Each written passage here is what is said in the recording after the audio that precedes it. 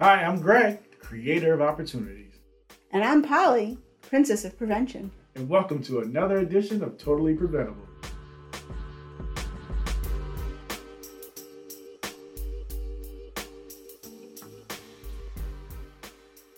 So, Polly, I've been thinking about, as our Totally Preventable podcast reach is extending, I think our dedicated fans should be called preventers. What do you think about that name? Nice. I love it. Kind of like a believer. Right. Or preventers. Preventers. I think it has a nice little ring to it. It does. You know, I didn't want to call them just like partners, because we have partners. We do. We need preventers. We need somebody specific for our listeners to be called preventers. So as of today, right now, all of our listeners, all of our followers, you are now preventers. I gave that dramatic pause so you could build up. So now that you know that you're a preventer, we have a great preventer on today. We do. Pam Martin. Mm-hmm. She's family liaison, school liaison. School liaison for Naval Station Newport. We definitely have to ask her what that is, because I don't know. I'm going to tell the truth about myself. I don't know what a school liaison is. Nope. I know Pam's doing great things. I see her at a lot of meetings. She's always, it's always fun to sit near her. She brings great energy to the meeting, but I feel like I only know a small part of what she does. I only know Pam from being one of the little squares on a Zoom meeting. So I look forward to actually getting more in depth into what she does and who she is, and can't wait to get started. Will she have a Diet Mountain Dew with her today? Is that her drink of choice? It is. We'll have to see. We'll have to keep an eye on it. Hi, welcome everyone to Totally Preventable. We are here with Pam Martin, the school liaison for Naval Station Newport. Hi, Pam. Welcome. Hi, Pam. Welcome. Thank you for having me. Happy to be here. It's good to see you. Could you maybe explain your position to us? Certainly. I'm the school liaison, and I help military families who come and go from Naval Station Newport handle the educational transition of their children, typically K to 12. That being said, I get lots of questions about pre-K and childcare, because school-age kids often have little siblings. And I also handle post-high school, post-secondary questions, a lot about using a GI Bill, your VA educational benefits, and that even bleeds into helping spouses with schooling opportunities. And I have the luxury here, since we're not a giant installation, like say the base is down in Newport in Virginia or Florida, I have the luxury of being able to take all comers. So if you're someone who just retired from the military and you want to settle in Rhode Island, I can still work with you. Some of the school liaisons at really big, busy installations where they have a lot of ships and a lot of service members, they can only work with the members on active duty coming and going. Another thing I do is I help schools and the greater community understand the impact of transition on the military family and the military child in particular. And I am also considered the skipper's subject matter expert on issues relating to K-12 education in the community as it relates to the members under his care. So I spend a lot of time letting him know if something's going to bite him on the butt later, or if there's anything brewing that might impact the service members at the base or an individual member's readiness to serve or other issues like that. So yeah, never a dull moment here at Naval Station Newport. Wow. So when it comes to transitioning school to school with the military family, is this something that happens that can happen like spur of the moment? And if so, how is it that they can, be in one community one day and the next and enter into school? Right. Well, we're a very unique base because we don't have any go to war resources, meaning we don't have ships or units that could be called into operational areas at a moment's notice. We are a base that primarily educates members of the force to go to those units and do their job. For example, we commission, I don't even know how much. We commission more naval officers at Naval Station Newport than anywhere else in the Navy.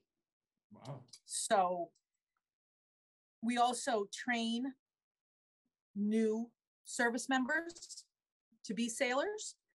We have the Naval War College, which is where all the senior leaders and the senior leaders, this is big, of our NATO allies come to learn about naval operations, which nowadays is extremely important and relevant. So anyways, that being said, if we had an aircraft carrier sitting at Coddington Cove, my job would look very different. I would spend a lot of time helping very young sailors with very young children come get their kids settled in school so they can get back to work on the ship. Also, if we had go-to-war resources here, I'd spend a lot of times helping families inform the school that their service member could be in harm's way. How is that impacting the children? What resources is that child going to need? Changes that might be happening to the family. Typically, families contact me when they get their orders to come to Naval Station Newport. So very seldom will I have to be quick turnaround like, oh my goodness, you have to be in Jacksonville Tuesday. All right, let's get cracking. It does happen every so often, but mostly because they didn't call me in time, not because the turnaround is that fast. Nowadays, most service members know about their movements at a minimum 60 to 90 days. Now, it is possible that the needs of the service will say, dude, you got to be in Newport News on Friday. Oh, okay, bye. In which case, maybe the family would follow on.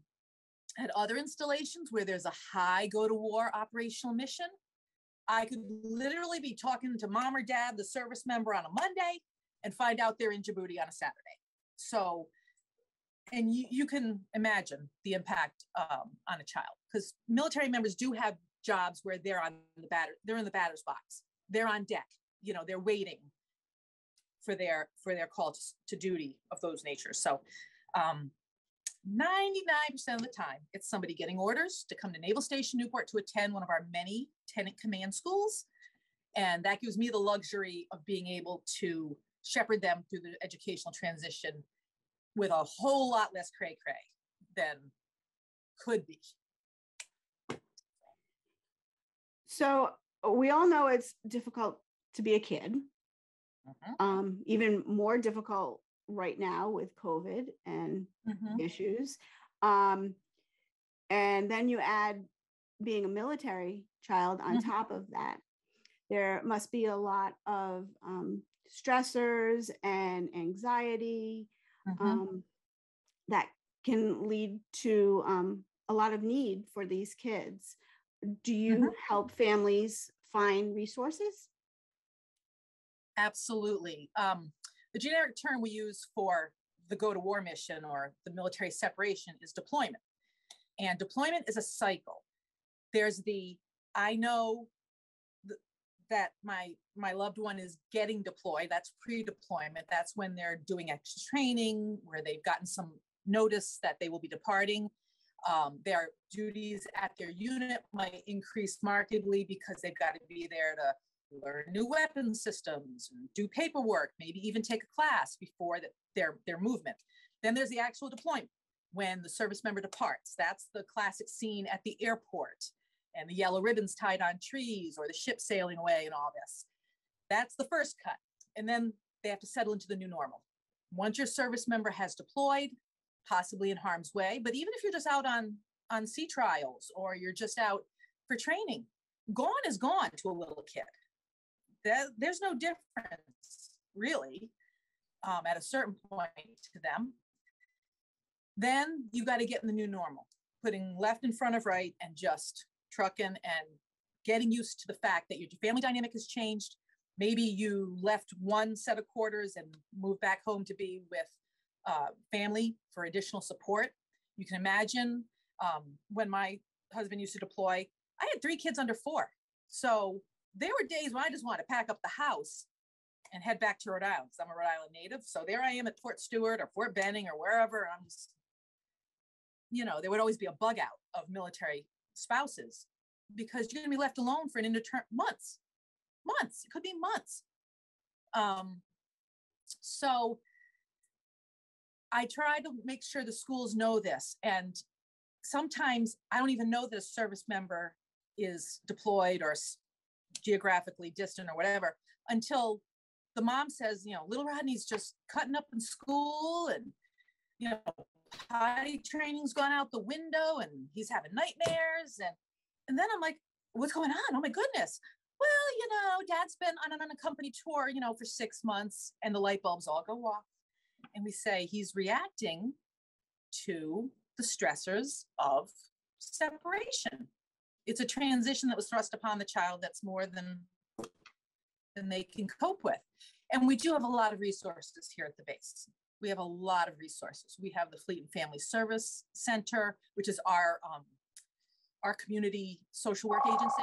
Oops, sorry. Hey, can I call you back? Okay, thanks, bye. Sorry.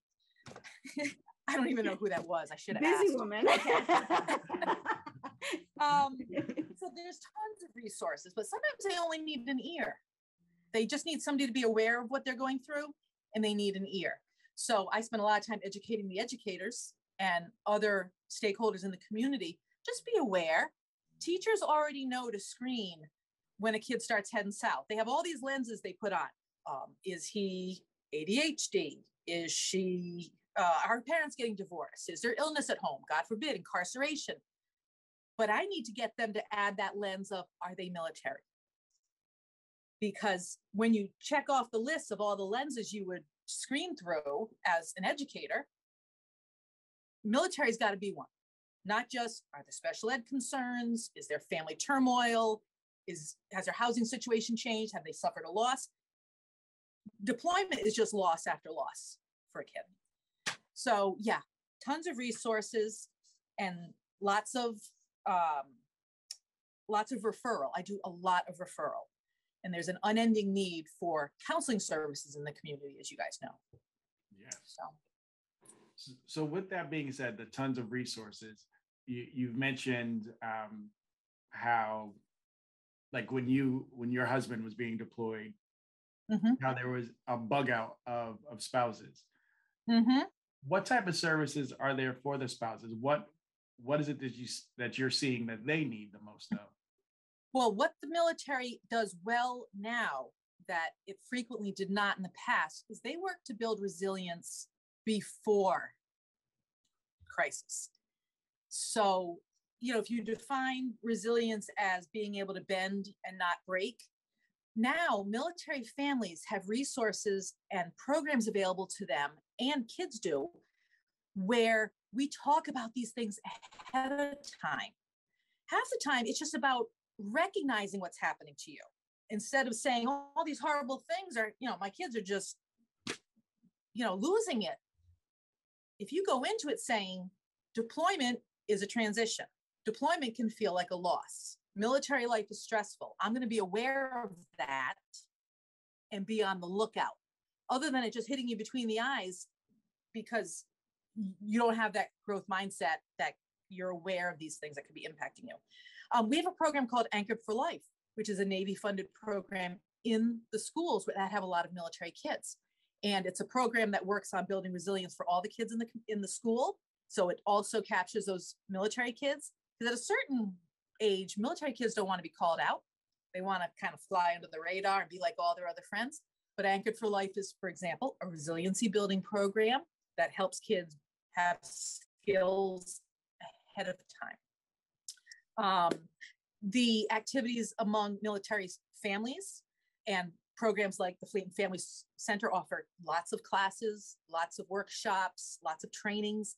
There's a ton of training for military family members. But the hardest part is getting them to put the key in the ignition. That's the hardest part, is making them, in your work, getting them to come to something, getting them to engage. Once you engage them, they're on, they're in it. They see the value. But it's just like working out. The hardest part is putting the key in the ignition to go to the gym. Right. Do you follow families to other locations I'm sort of thinking, Absolutely. because I was sort of thinking about how if you had, when you had your young kids and wanted to move back to Rhode Island, Mhm. you would have been in a highly Navy concentrated place. But what if Yeah. your family was in the middle of the country without any naval support?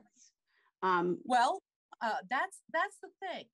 And when I meet young families, and this would be more back when my husband was on an operational installation, and we were Army, so he was out getting dirty all the time.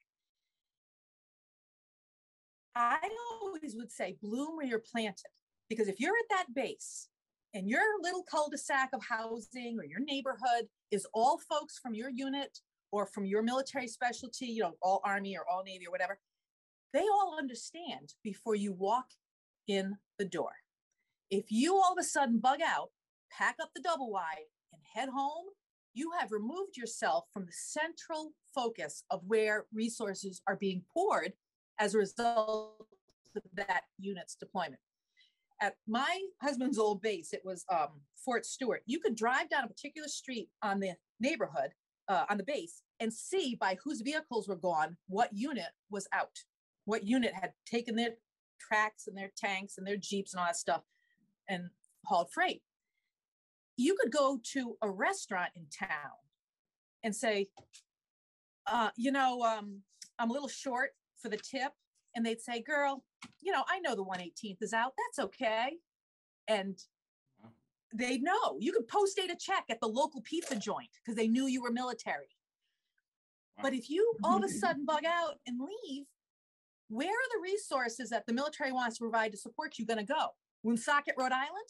I don't think so. They're going to go right back to Fort Stewart, where the families are presumed to be, because that's where the Army put you. So I encourage people to stay. I like them to stay. Now, granted, it's always great to go back to see grandma, where your aunts and uncles, sisters, brothers, etc., are all there, and you can kind of put down your load for a little while and sleep in your old bed and all this good stuff. But you're isolating yourself in a different way. Some people will even, move back home and register the kids in school there. That's great, but if you come from a civilian community, where's the awareness? Narragansett Elementary didn't have a lot of active duty military people. So even if I'd gone back home, what I need isn't there anymore. So, childhood's just a place you can visit, not live. But I always urge folks to bloom where you're planted, because the focus is here. And your unit life, people who are living your life are at the unit that you're in, whether it's a ship, a squadron, a company, a division, whatever it is. It's bloom where you're planted. By the time I stop talking, I forget what the question was. Now, with the persona of a soldier, it's usually macho, very powerful, very, very strong. Mm-hmm. Do you find that it's hard or maybe difficult for not only the soldier, but the children of soldiers to talk about their emotions? It is better now. There's a myth out there that seeking help for any issue can impact the service member's career and their career progression toward the next rank or the next command or the next position. But if you think about it logically, the military wants to retain you. They want you to be at your best. They want to take all the money.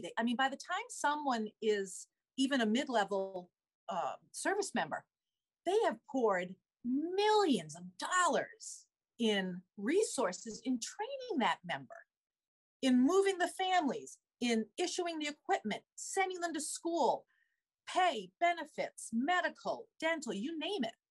Why would the military want someone to get out of the military because stress got too great, or God forbid, take a more permanent solution to things, when they're an asset that is meant to be retained? You want your bench to be deep, deep, deep, deep. So I sometimes think that the military culture is almost inoculating against high-risk behavior from the kids, because they've grown up in a very goals-driven and disciplined and orderly and routine and regimented driven existence. And sometimes that automatic, you get up, you get a shower, you get dressed, you go to work, you go to school, you come home. That is a good thing. That is a place to cling to in when the sands start to shift. But there's also that, like you said, that macho culture where I'm not going to show weakness, I'm not going to show need. But let's keep in mind, the kids aren't military. They're not the service member. They did not sign up for this. They're entitled to still just be children, and spouses should be allowed to be civilians a little bit too. So I spent a lot of my time directing people to resources and then directing them that this resource is confidential. They cannot go back to your command and say that, so-and-so and Mrs. So-and-so are having, say, marital problems or financial problems, or so-and-so's child is having issues and needs some help.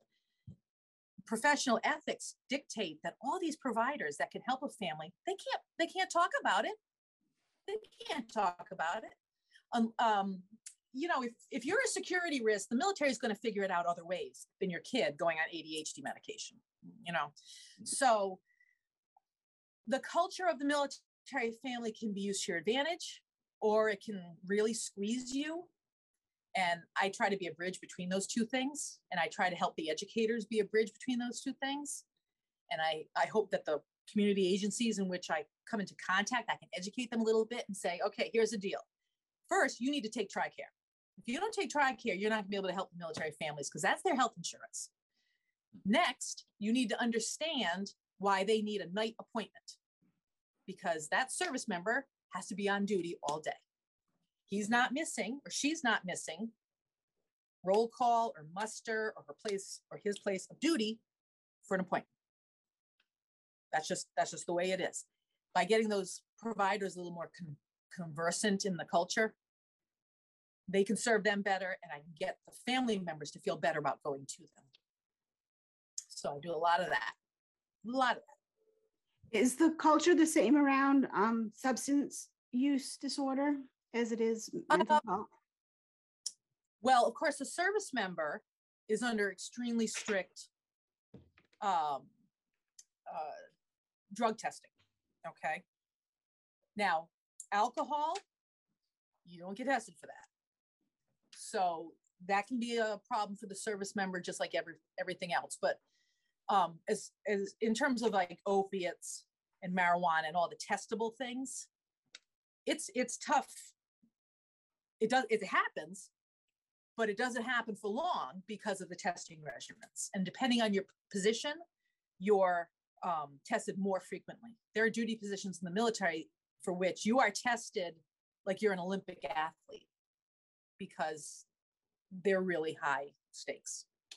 And again, those are those serious snoop and poop operational things. You kind of want the guy working on the nuclear warhead to have a clear mind. I have found that military kids, like I talked about inoculation before, it goes two ways. The strong ethos of the military family can be an inoculating factor, or the fact that that kid just wants to fit in at their new location can be a huge risk factor. And I've had parents call me and say, what kind of purses are the girls carrying at Portsmouth High School? Because they want to find out ahead of time so they can say, well, everybody's carrying Coach, so why don't you borrow my Coach for the first day of school? Or what's the backpacks? Are they those Jansen ones with the leather bottoms? Is it LL Bean or our messenger bags back?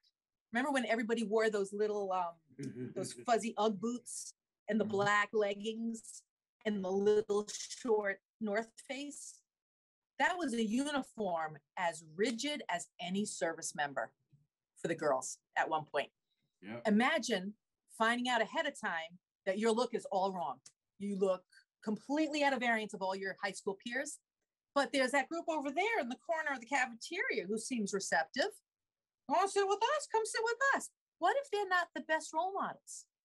Your vulnerability as that new military kid has just led you, like a lamb to the slaughter into the wrong group. So sometimes I waffle. Military kids are really strong, and they know what's what, and they've seen the world, and they're not going to get involved with bad choices. But there's that edge of vulnerability of always being the new kid and always trying to, what is my new identity at this installation? Am I an artsy kid? Am I a sports kid? Am I going to be a drama geek? Am I going to get on the cheerleading squad? Am I be a stoner? Am I going to be a skater?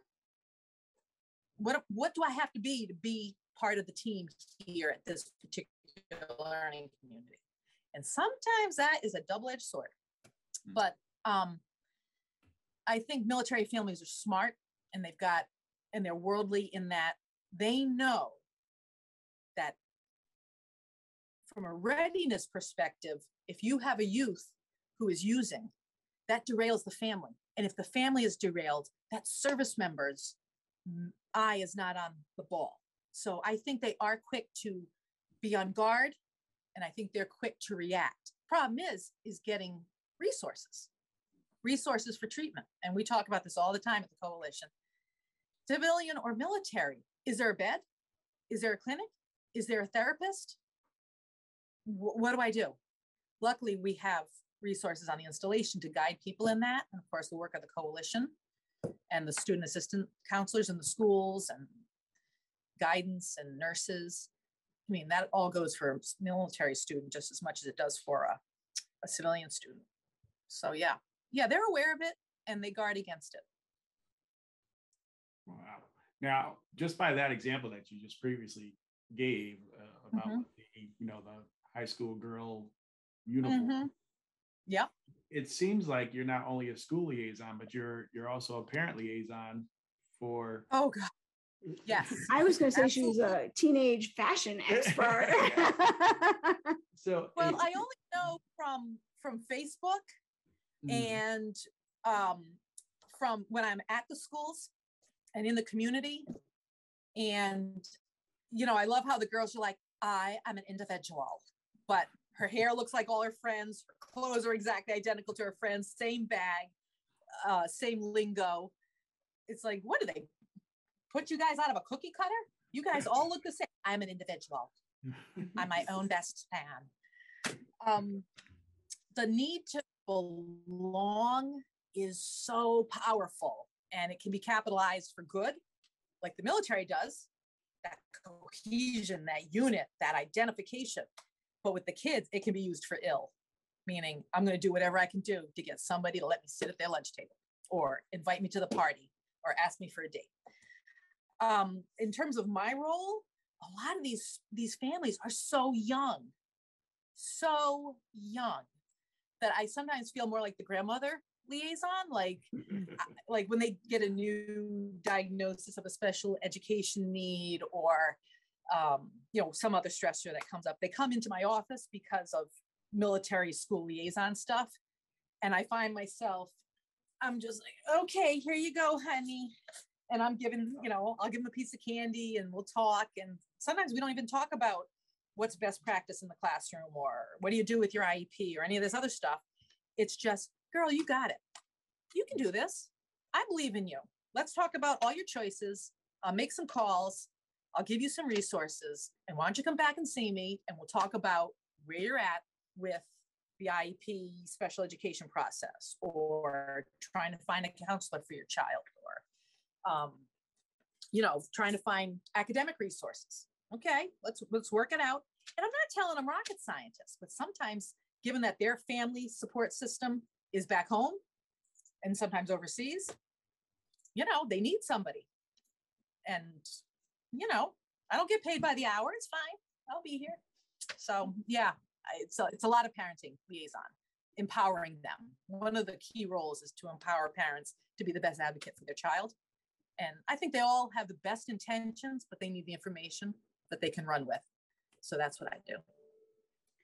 When all of you school liaisons get together, I don't know if you have a group of school liaisons and you all chat, but oh yeah, yes, okay. Is there something that other places have as a resource and you're like, Oh, I wish we had that here in Newport. That'd be so helpful. Absolutely. But typically that has to do with the fact that huge bases can support huge programming. You know, there's 70,000 military family members around Virginia Beach. Last time I checked, Naval Station Newport has a whopping 1,100 and change active duty members, and we push out 17,000 military students, meaning the service member who's here for a military training.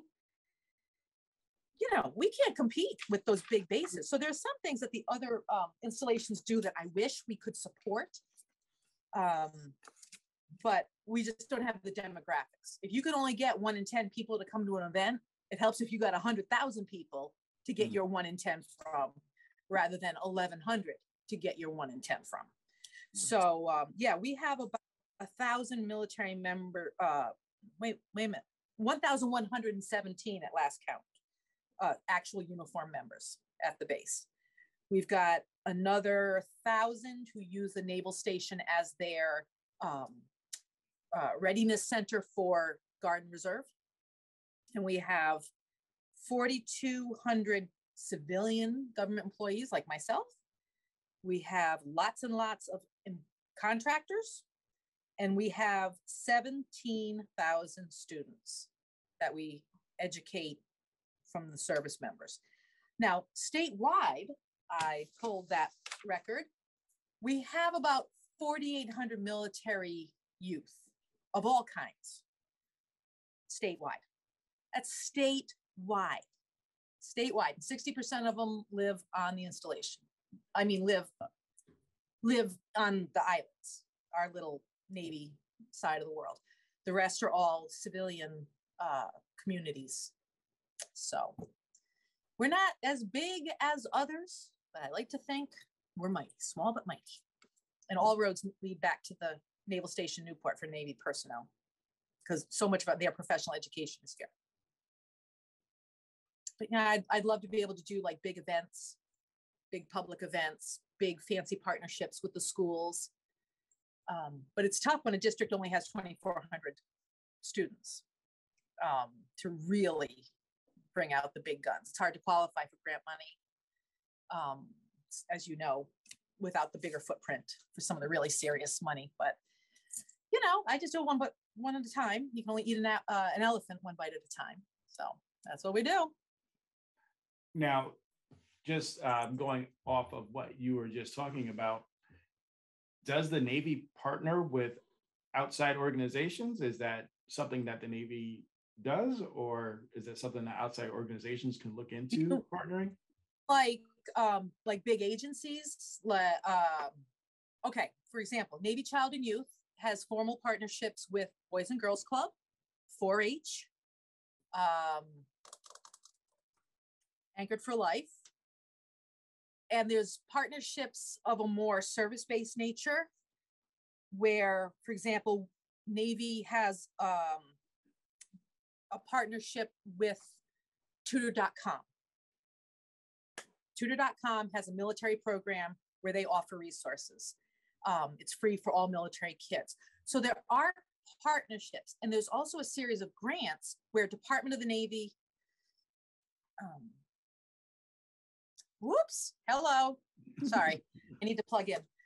There's also programs and grants that Department of the Navy, Department of Defense, and the Department of, sorry, I gotta plug in. I'd forgotten to do that. Have grants that empower the community to better serve the military. So for example, Newport Public Schools recently won a Department of the Navy STEM education grant that leverages the power of the installation to benefit the local military affiliated public school district to better serve all members of the community, including the military kids who go to that school, but also the defense industry in the area. We're the biggest employer around. And if we can create a public school population better versed in STEM, for example, those people can grow up and maybe work at Raytheon, maybe work at the Naval Industry Warfare Center. So there is definite partnership to be had, and on a volunteer basis. Service members are inveterate volunteers, and the kids go bananas when they have a reader, someone to come in and read in a full uniform. Our base commander, Captain McIver, comes and speaks quite a bit at the local schools, and the kids are always just like, wow. It's really cool. Awesome. Is there something that civilians or local organizations like the Prevention Coalition could do to better support our military kids? Well, first, being aware that they're in your midst is 50% of it. And speaking of double-edged swords, it is really hard as a civilian, because now I'm a civilian. I'm not a military spouse. I'm not a service member anymore. I sometimes find myself saying, man, I really like that family. I could have a barbecue with them. I could become friends with them. And I pull back because I know they're leaving in June and I'm going to get my heart broken again. And that's ridiculous because I used to be the recipient of that. And I see it in our local communities. Your daughter comes home and she's like, Ma, I met the coolest girl at practice. You know, we're going to run the 400 together, la, la, la, la, la. But she's leaving in June. And lo and behold, she wants to become great friends with this person, but she's guarding her heart a little bit. So I always urge people, and I say, I know you're taking a risk. You're taking a risk by becoming best friends with that military family next door or at your workplace or the one you met at PTO or PTA, but it will be repaid 100-fold because military families, once you're their person, you are their person forever. And they write their address book in pencil, and they're super good at keeping track. And you will always have a place to stay at Fort Sill, Oklahoma, Rhoda, Spain.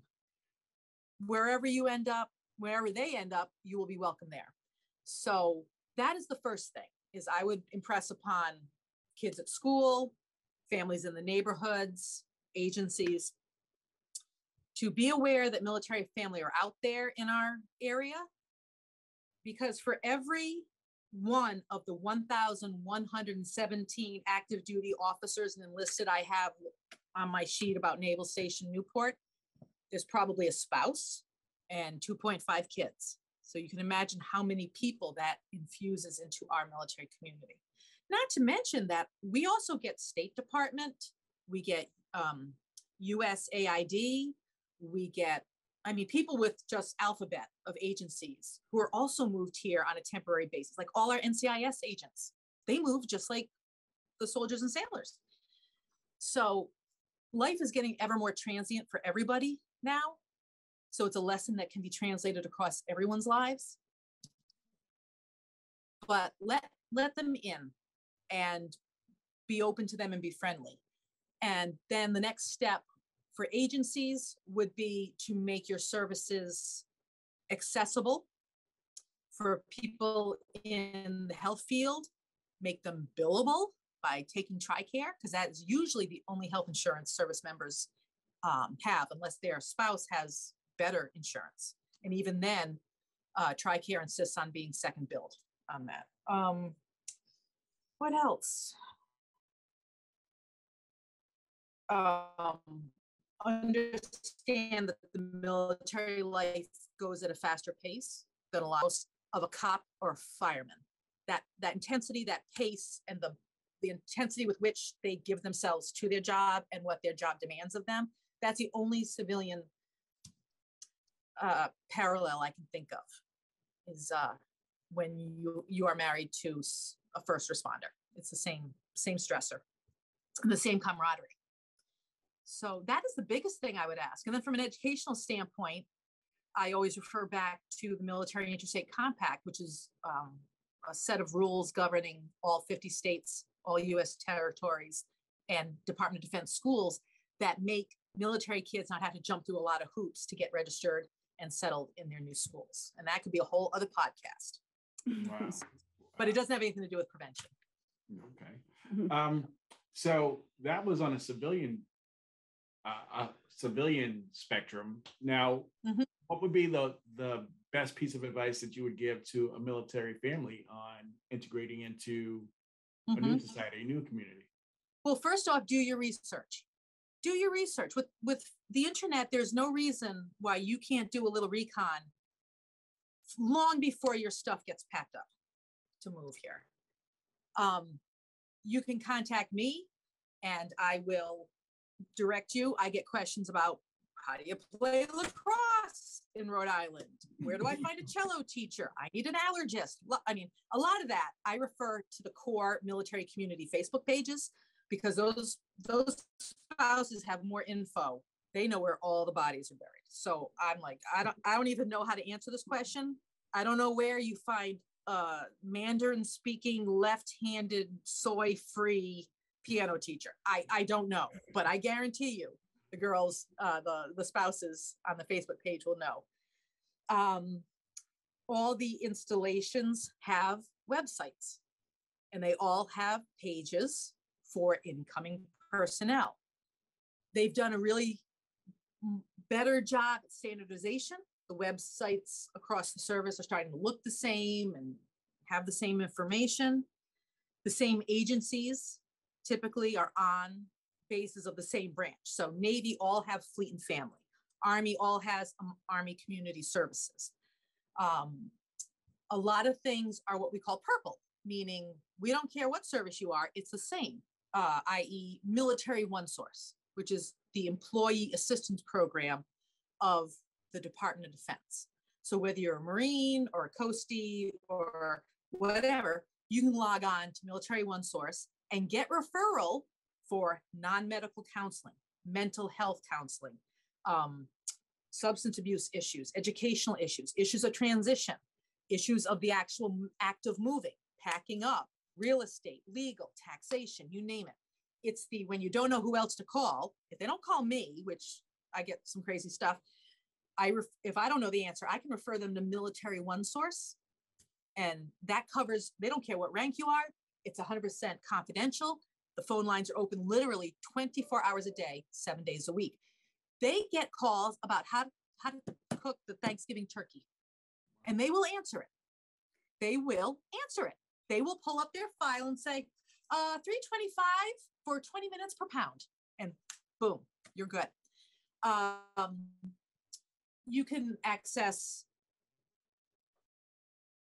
information about your benefits through Military One Source. You can access information about the medical system, about IEPs, about the military system for tracking kids with special education needs as they move. There's no reason to go into a move blind. And Facebook is a godsend, because if you can get on the spouses page, and I give every incoming family links to those Facebook pages, standard. I don't care whether the woman's a service member, the husband's a service member, they both are. I give them those links to those Facebook pages because there is no question on those pages. And a lot of the times it's about, we're looking for a church with a nursery, a cry room. Boom, the family's got it. I'm looking for travel soccer. They got it. Because I can't master every single extracurricular. They change so fast. Right. And with COVID, everything went to pot. There's no excuse to go into an installation blind. There isn't. If people are saying there's no programming, it's because they're not looking. And they want door-to-door service. And that's just not the way the world works, much less in the military. I'm a liaison, not a concierge. So I can connect you, but I cannot do the work for you.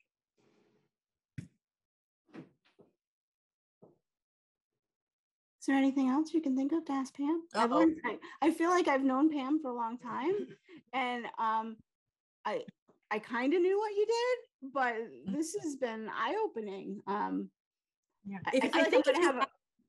If you mixed up a social worker, a minister, a teacher, and a prison guard, it's like, that's my job. And I feel like a comedian. You know what though? If you don't laugh, you'll cry. Honest to God, some of the things that these families are operating under, whether it's mental health, whether it's substance abuse, and then you add the rigor of the military life, I don't know how they get out of bed sometimes. And they don't complain. Well, no, I should say all service members, all military members, all people in uniform complain. It's like a little rider on their contract. You complain about the person above you, you complain about the people below you, but you would fall on your sword for all of them. It's endemic, is the grousing and the lollygagging. It's like a family. When the rubber meets the road, there is no better group to be with. I will tell you a funny story. This one I love. I tell this all the time.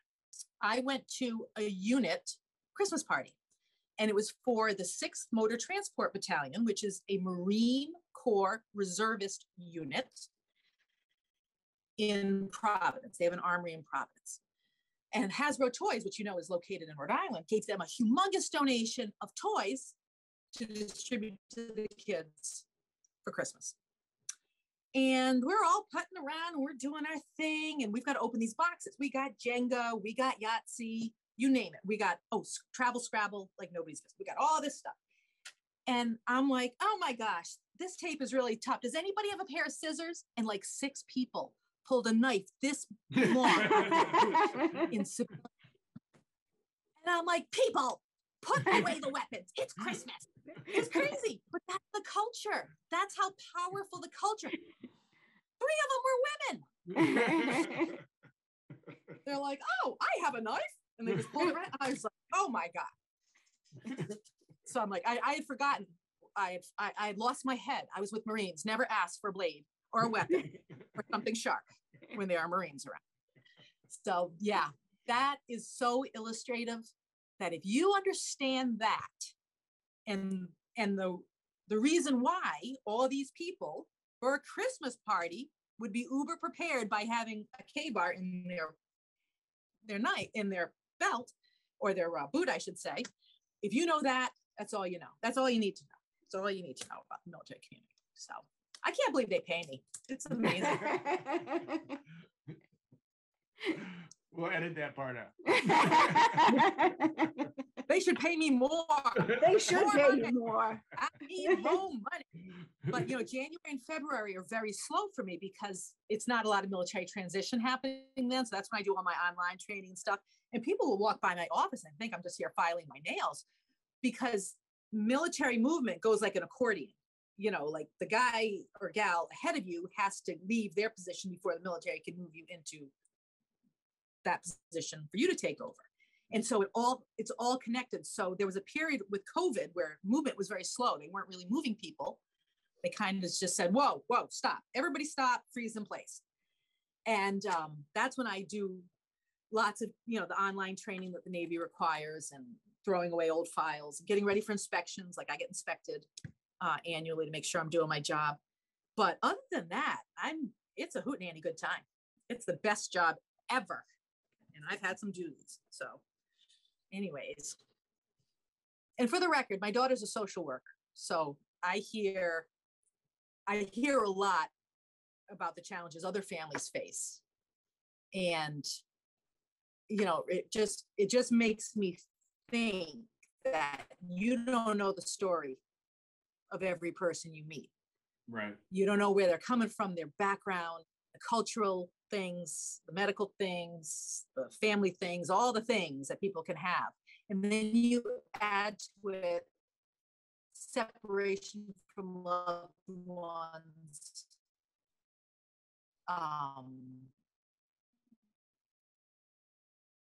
possible being in harm's way, marital separation of parent and child. I'm proud to know them. Some of them drive me crazy, but other than that, they're awesome. Do you have any more questions for Pam? I don't. This has been a wonderful time, Pam. I feel like I know you a lot more now, other than just seeing you in our coalition. Not just a voice on the Zoom. Exactly. So now I know I'll be reaching out to you a lot more. Well, when you meet a service member, send them my way. I'll connect them. Yeah, but the coalition is a huge resource. And I always mention the coalitions when I'm talking to high school families who are transitioning in. And I say, guys, there is someone on the job at all these districts doing their damnedest to make sure your kids are safe and their social, emotional needs are being met, and that they're creating a climate where your children can make their best choices and come out of high school alive. There is always someone there. Now, whether the child decides to partake of those services or listen to what those services are telling them, I can't predict, but they're there. So I always tell the families, like Mr. Rogers said, look for the helpers, and the coalitions are the helpers. So if someone's listening to our podcast who's a military family and they have not heard of you, I know, how could that be? But if, they snuck under the wire, I got that far. how should they find you? You can call me anytime. My number is 401-841-7126. I have a military cell phone number as well, 401-378. I gotta look, 8431. Or you can email me at pamela.martin@navy.mil with 1 L. My office is at the Child Development Center, which technically falls over the line in Middletown. It's right outside the back gate of the installation. You can text me. You can shout out on my Facebook, which is Pamela P. Martin, I think. Whatever, just Google me, you'll find me. Yeah, I don't care. My husband's used to me getting calls from all time zones. And I'm also frequently at events in the community. So if there's a base event, if there's a social service agency having an outreach, sometimes when they in-process to the War College, we have an event, where we all have a table. And my table never has anything on it. I just stand there and talk, and people tell me what's going on. And I'm like, so okay. I'm going to have to disagree with you. I've been at an event with you where you had some fabulous pizza cutters. Oh, my purple pizza cutters. Because what happens when you move? You don't have any dishes, so you order pizza. That was inspired. Gotcha. That was inspired. Yeah. Well, thank you so much, Pam. This has been great. It's so nice to know that you're taking care of our families and they have some great resources out there. Yeah, it's me and literally dozens and dozens and dozens of other highly qualified, highly educated specialists who were just waiting for the family to put the key in the ignition and come to an event, pick up the phone and give us a ring, log on, reach out. Unfortunately, I'm not a compulsory station for people to come through. Like, they're under no compulsory means to make them all see me, because not everybody has kids either. So that'd be like 1,200 people coming through my door who might not even have children. But if you have any military kids, you got to contact the SLO, and I'll connect you to your school liaison at your next station too. So it's out there. All right. Thank you so much, Pam. Thank you. My pleasure. Thank you for having me. We should do this every month. We should. Remember you said it. So I did not know about 90% of what Pam was talking about that she actually does. I did not know that. I did not know that either. Yeah, I just knew a small fraction. I'm happy to know that she's out there as a resource for families. Yes. And the fact that she's saying how she's, a school liaison, a parent liaison, an advocate, fashion expert, exactly.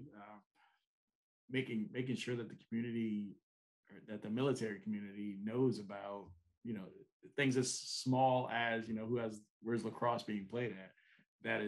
I think that's huge. It is huge. Could also find out how to cook your turkey. Exactly. Yeah. Exactly. Wealth of knowledge. So it definitely, I know that in a lot of our programming, we do come across military families. I did not know, the things that they feel. I never think I took that into consideration, like the struggles that they have being integrated into a new community. I never even thought about that. But I'm glad, she's out there to help. Yes. So I hadn't thought of it until my girls particularly were at Portsmouth High School, and they had some military friends, Mm. and how one in particular had gotten very close with another military girl, and how difficult it was when she left. Right. So, and that's got to, while it was hard for my own child to be a military child and have that happen over and over again, Yeah. that seems heartbreaking. You're right.